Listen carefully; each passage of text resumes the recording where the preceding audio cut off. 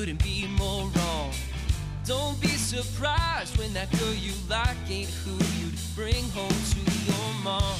You wanna meet the right one, you gotta be the right one. You wanna meet the right one, you gotta be the right one to meet the right one.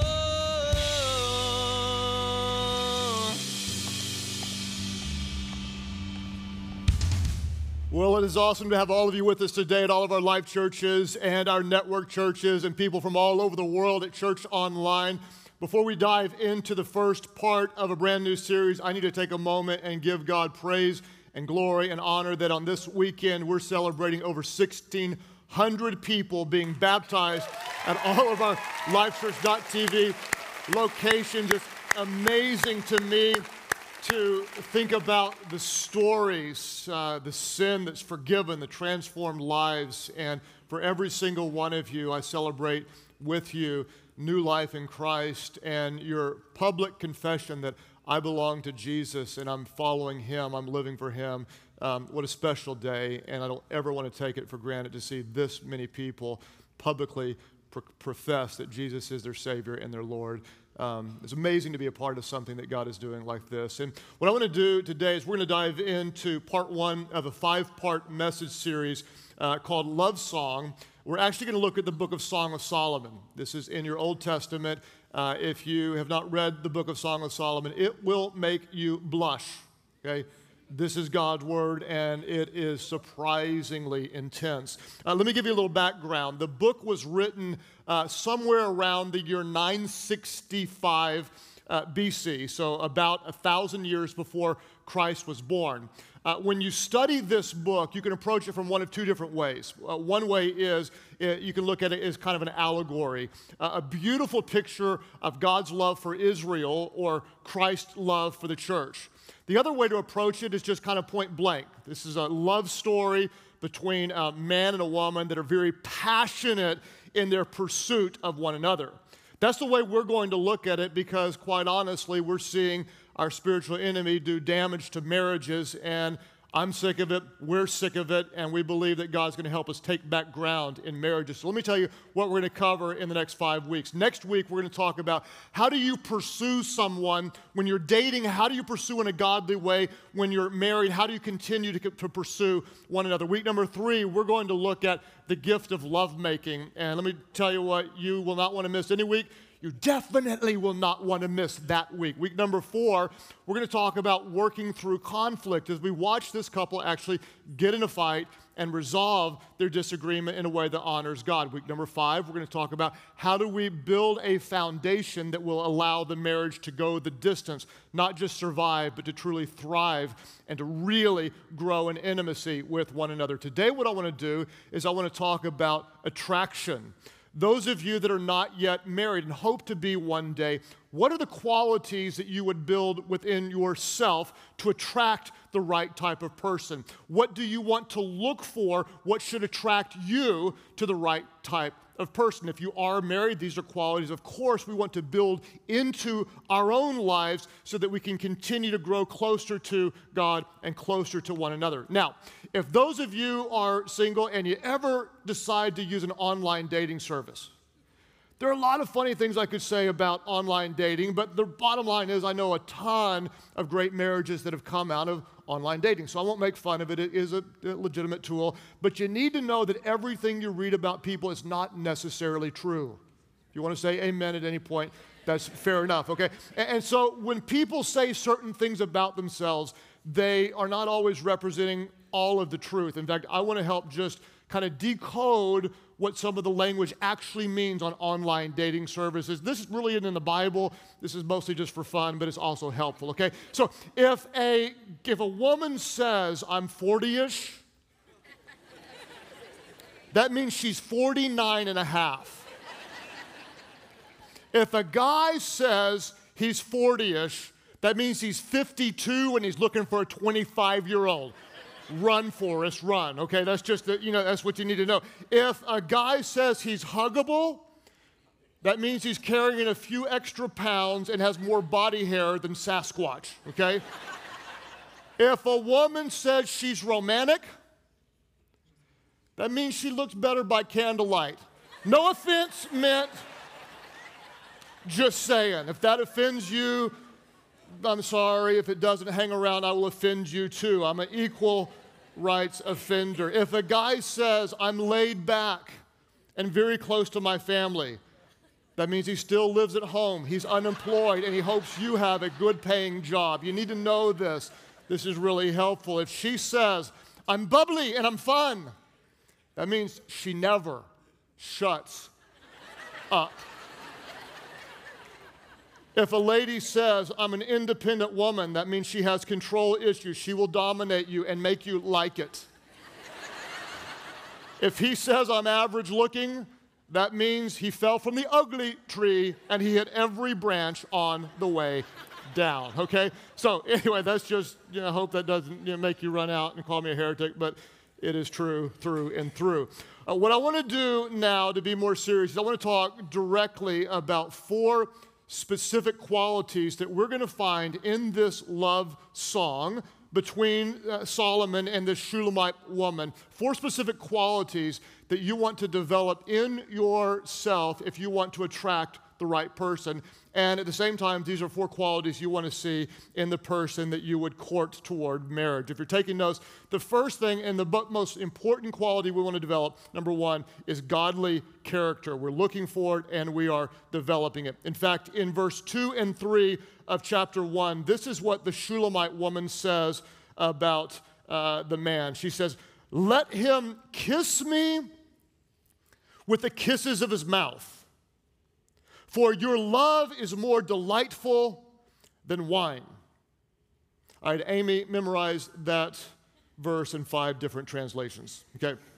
Pleasing is the fragrance of your perfumes. She says, your name, everybody say your name. Your name is like perfume poured out. No wonder the young women love you. Your name is like perfume poured out. What I want you to see is the first thing that she's attracted to is his character.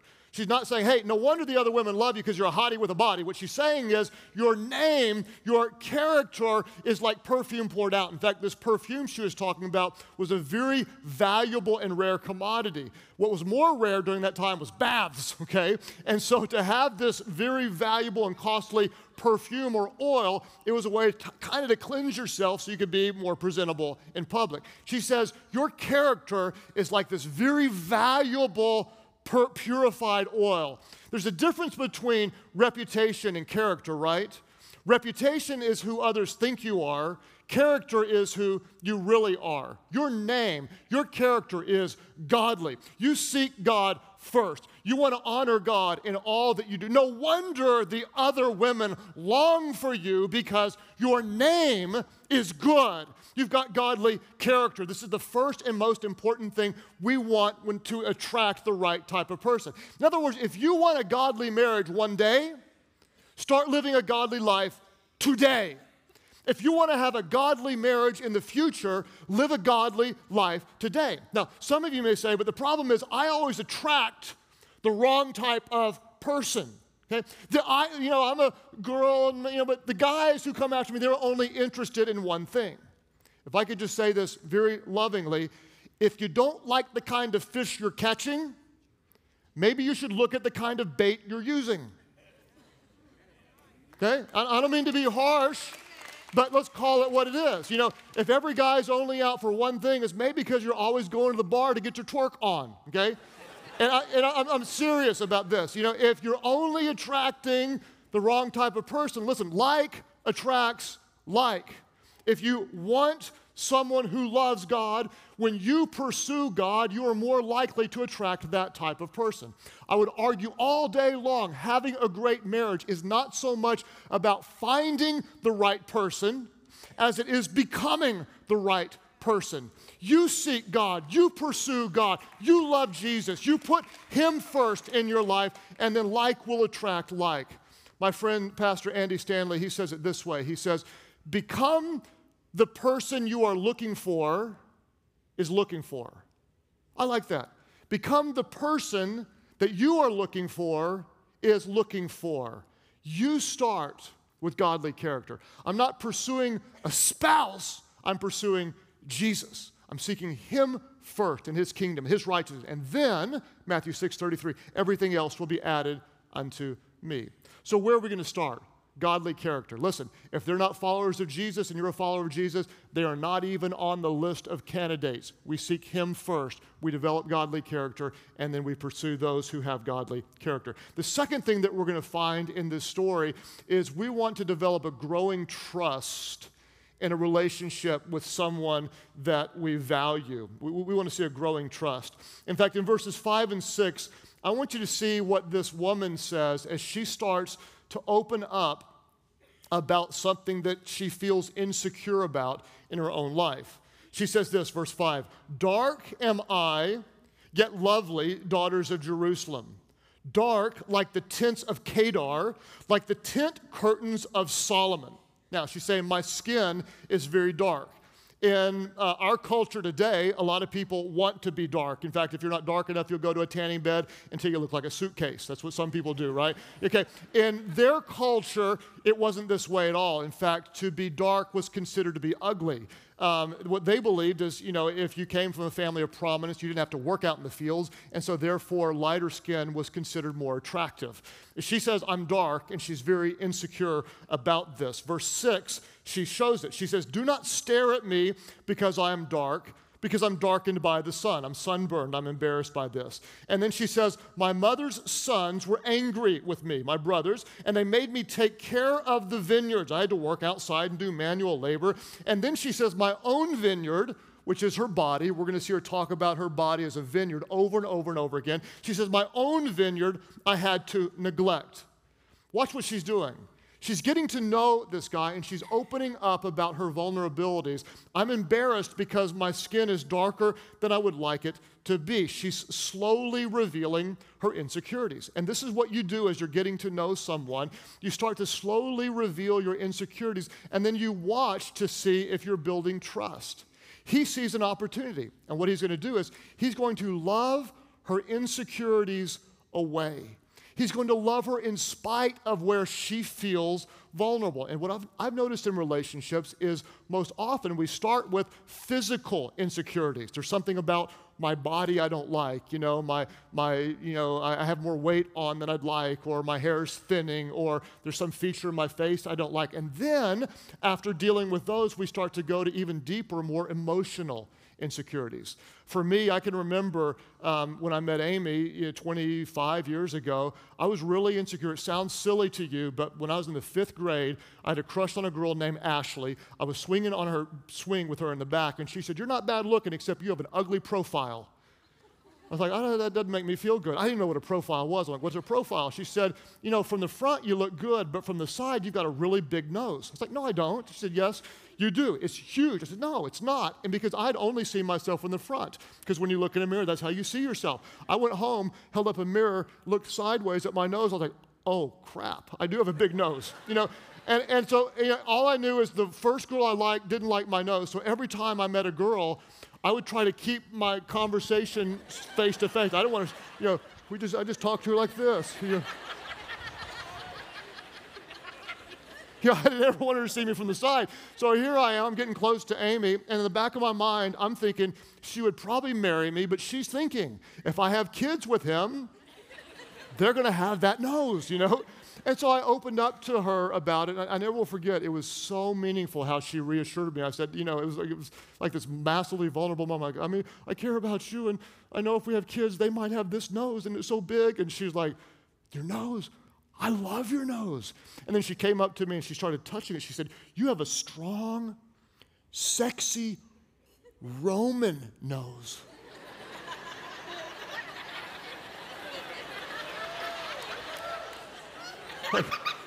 You want to touch it again? You can touch it all you want. You can stroke that nose, And now, for the record, she debates and says she doesn't say sexy. She did say at least strong Roman, but I choose to remember sexy was in there somewhere. And I was suddenly I'm like, anytime I'm just walking around like this, "Hey, check this out. Sexy Roman nose, And here, in that tender moment, she was loving an insecurity away. And I remember she opened up about some physical insecurities. I'm looking at her going, you're perfect. And she's like, I don't like this about myself. But then it went to more emotional.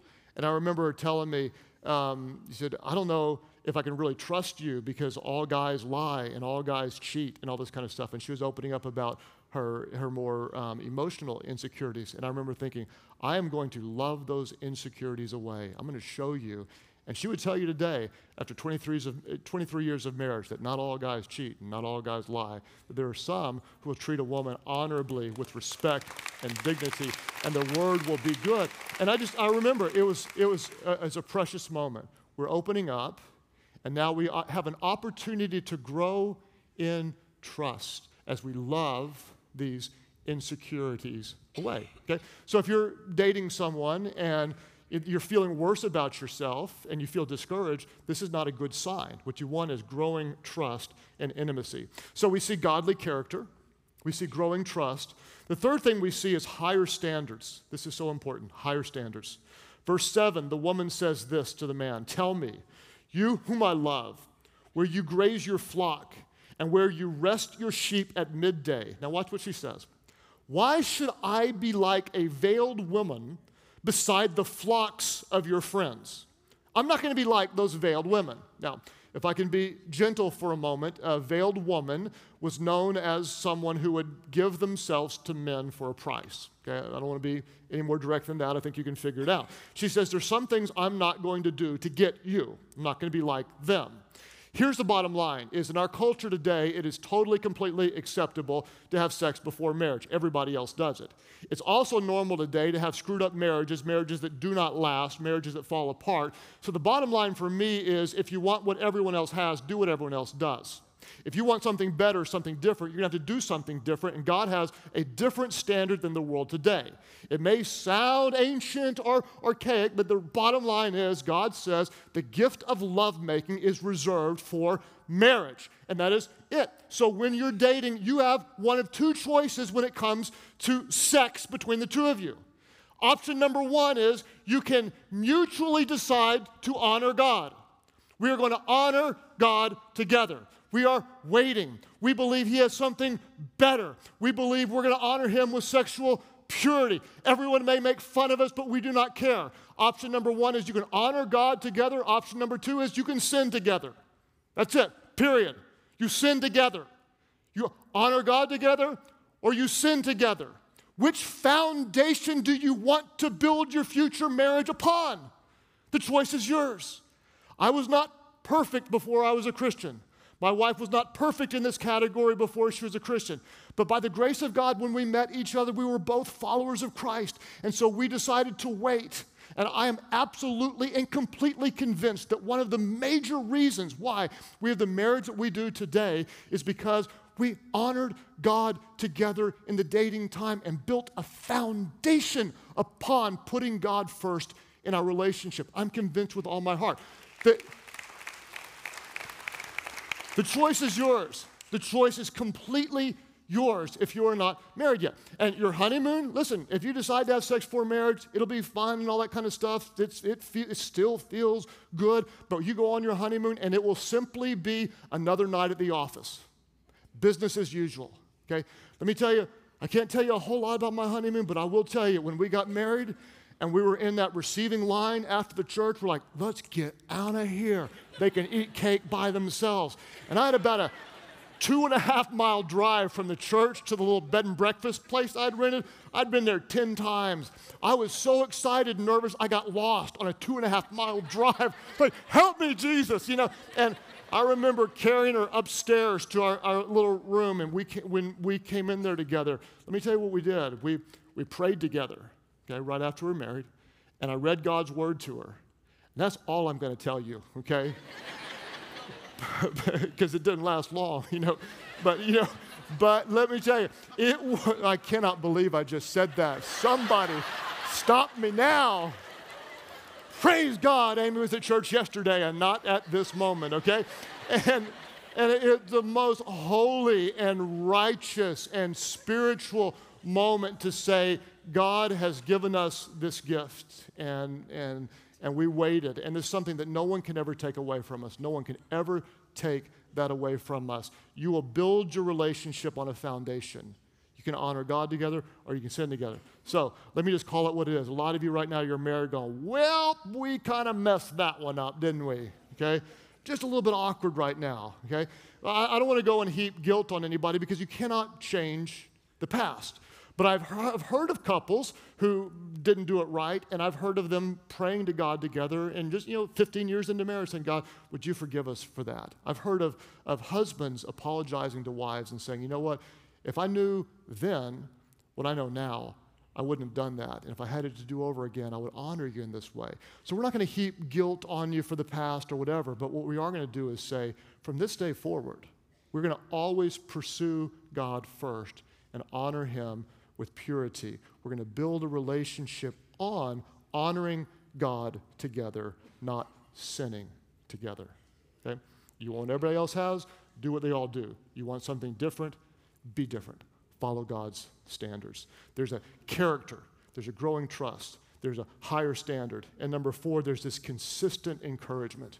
We're going to watch as this couple loves one another all through the chapters of this book with consistent encouragement.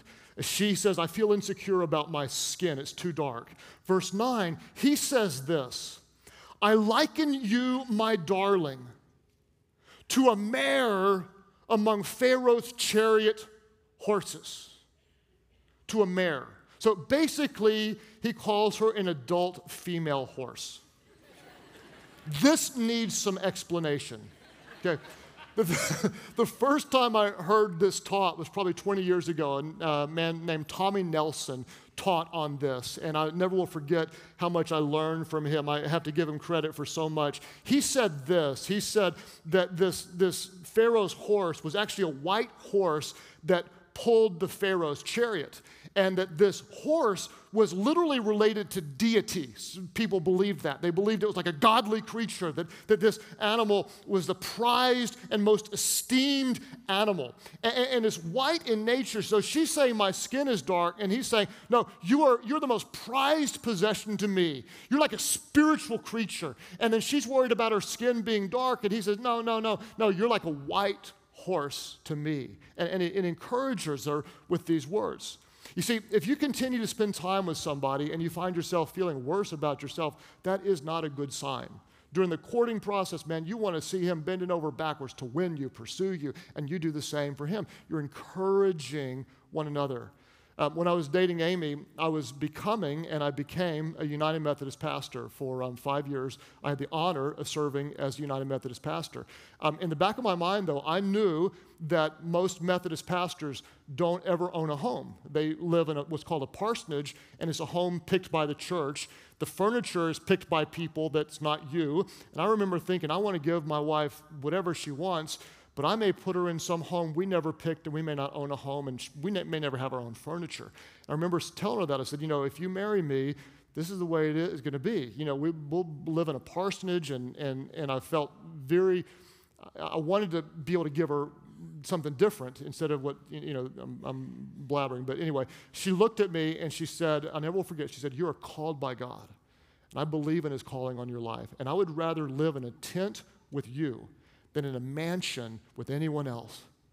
It's like, oh, you are so mine. And it was just, that's what I needed. It's like, yeah, we'll live in a tent. We won't even need to build a fire because the heat's going to be so hot in our tent. It's like, that's what I needed to hear. She believes in my calling, and it's not about what we have, it's about who we are. And you love each other in that way with this godly encouragement. Oh, you feel insecure because your skin is dark. You're like a beautiful white horse. You're like the most prized animal in all of the kingdom. You are special to me.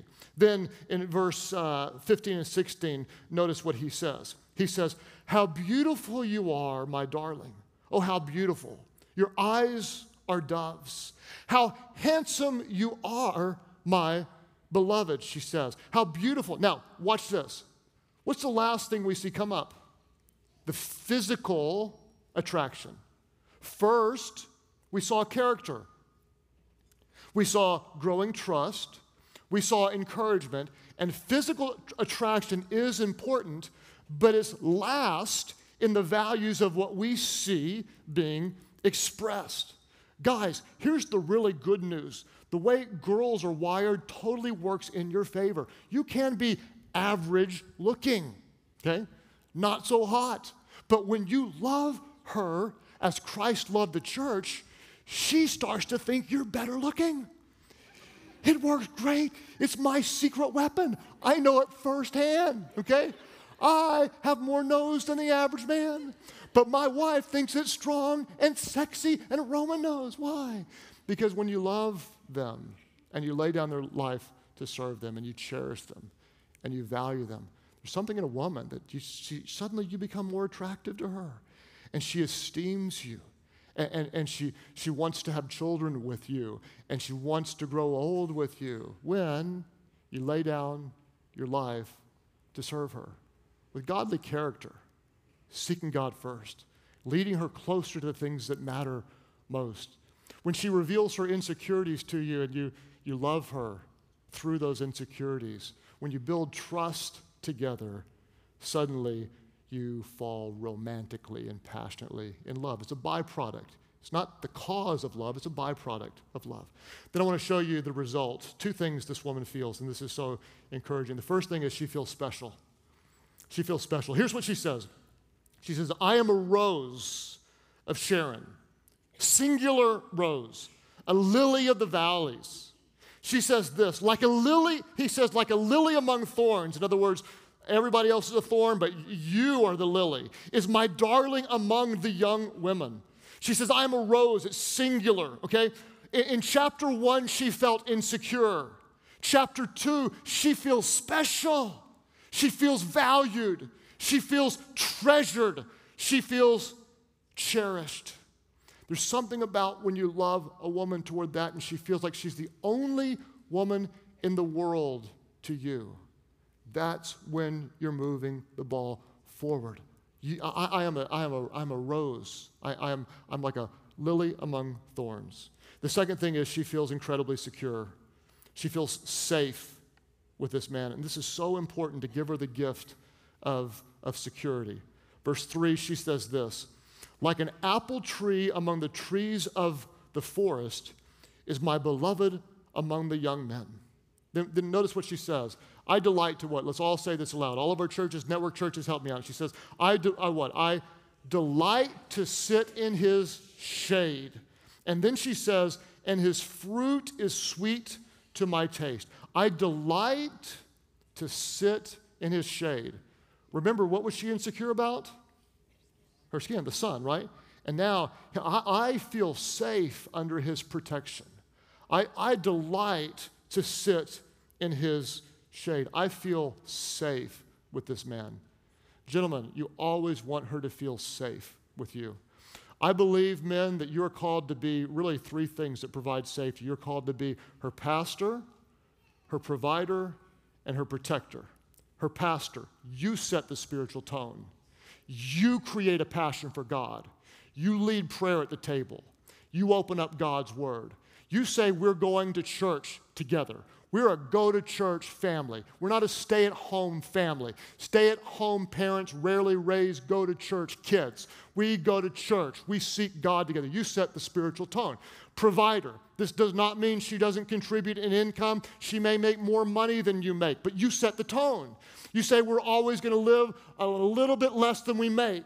We're always going to be tithers. We put God first in our family, and we honor him with the tithe. And she will never worry about, will we have enough money at the end of the month to pay the bills? That will drive a woman crazy. You set the tone. You live beneath your means, and you drive toward financial security. And then you're the protector.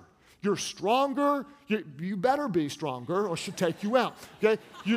God created you to be bigger. If there is danger, you lay down your life for her. No question about it. But not only do you protect her physically, but you protect her emotionally. You let her know, I will never hurt your heart. I will honor you. My word is good. I will cherish you. You protect her heart.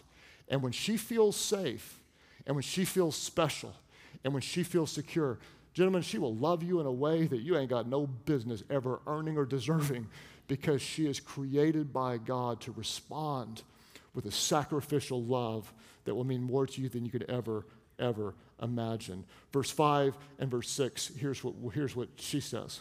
She says, strengthen me with raisins. Now, let me tell you directly what raisins were. They were an aphrodisiac, period. Do the research, not making this up, okay? Strengthen me with an aphrodisiac. I like that a lot. Refresh me with apples. Then she says, for I am faint with love. I love when Amy says that to me. It really makes me feel good. I am faint with love, okay? Then she says this, his left arm is under my head, and his right arm embraces me.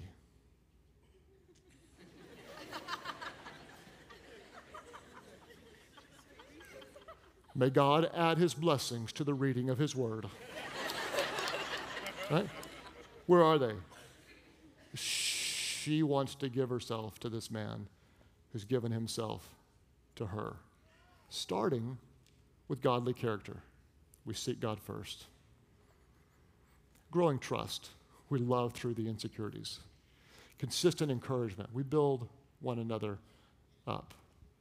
We're seeking God together in every single way with higher standards because we're building our relationship not on sinning together, but on seeking God together. And if you will have the courage to be different from this world, you can have something better than this world has. But it starts with putting God first. Seek first his kingdom, his righteousness, and then everything else will be added unto you. Father, we pray today that in this first week of this message series that your Holy Spirit would begin to speak to us. God, I especially pray on our first point of attraction that godly character would be the highest value in our own hearts of what we allow you to develop, and then what we look for in a potential person to honor you with. All of our churches today, as you reflect in prayer on what we're talking about today, I want to zero in on godly character.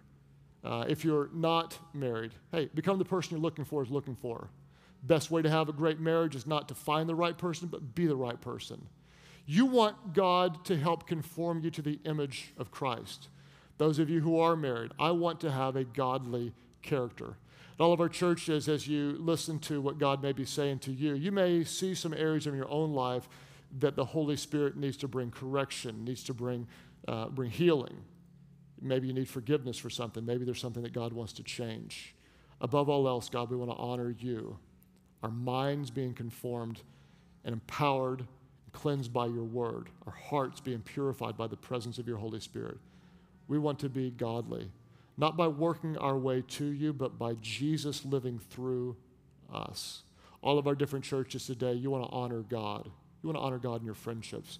You want to honor God in your business. You want to honor God in your relationships. You want to honor God with godly character. God, strengthen us to become more like your son, Jesus. If that's you today and you say, yes, I want to become more like Christ with godly character, would you lift up your hands right now, all of our churches? I hope every hand is lifted up. God, I thank you for a church full of people passionate about pursuing you, putting you first. Holy Spirit, have your perfect way in all of our lives. Do right now what I could never do. God, just point out any areas in our own hearts that are drifting away from you. Cleanse us, God. Forgive us of our sins. I pray, God, that through your word you would wash over us, and by the power of your Holy Spirit, we would become like your son, Jesus, not working our way to him, but letting him live through us to honor you in this world. Make us godly in all that we do. As we keep praying today at all of our different churches, some of you, you're going to recognize right now, godly does not describe you at all. You look at your own life, and you may have grown up in church, but your life doesn't represent the things of God. Others of you, you're like, I'm not a church person at all. And that's not even on my radar. But something right now is drawing you toward God. You feel something pulling you toward him. What is that? Let me just tell you, that's his love through his Holy Spirit doing what he does. Maybe at different points in your life, you've sensed that he was reaching out to you. Let me tell you right now, if you sense it, it's real. You're not here by accident. He's reaching out to you. He loves you. You may think, well, first I've got to clean up my life and I've got to stop doing some bad stuff and start doing some good stuff before I can, whatever, and come to him. And let me tell you right now, that's not how you do it. You come to him as you are. Jesus is the perfect, sinless Son of God who died for our sins so that anyone who believes in him, anyone, no matter what you've done, would be forgiven, would be changed. That's why many of you are here today, to call on him, to say, you know what, I need to know God. I need his grace. I need his forgiveness, but I am not good enough. So I surrender, and I believe that Jesus was good enough. Today at all of our churches, there are those of you, you recognize your need for him. You sense that there is more. And today, by faith, you're going to turn from your own sin and say, I know I'm not good enough, but by faith, I believe Jesus was. And I surrender my life completely to him. I need his forgiveness. I need his grace. I need his mercy. My life will, from this point forward, not be my own. By faith, I surrender it to Jesus. All of our churches, those of you who say, yes, I need him, I need his grace. By faith, I give my life to him. That's you lift your hands high right now, all over the place, and say, yes. That's my prayer right up here. God bless you. Others of you back over here in this section, right back here over this side, lift up your hands. I just want to meet you eye to eye. Nobody else looking around. Say yes, sir, right back here. God bless you. And over here, ma'am, right up here, praise God for you. Others of you who would say, yes, I need his grace. Right back here in this middle section, God bless you. Church Online, you click right below me. Others of you today, you're leaning into it. You're thinking about it. Step across the line right now. Right back over here, God bless you. Others today, say yes, I surrender to him. Everybody pray with those around you. Pray aloud. Nobody prays alone. You are now a part of the family. Heavenly Father, forgive me of my sins. Make me new. I believe Jesus died for me and he rose again so I could live for you. Fill me with your Spirit so I could know you, serve you, follow you. My life is not my own. I give it to you. Thank you for new life. Now you have mine. In Jesus' name I pray. Would you all worship big? Thank God. Welcome those today born into the family of God. Celebrate boldly new life in Christ.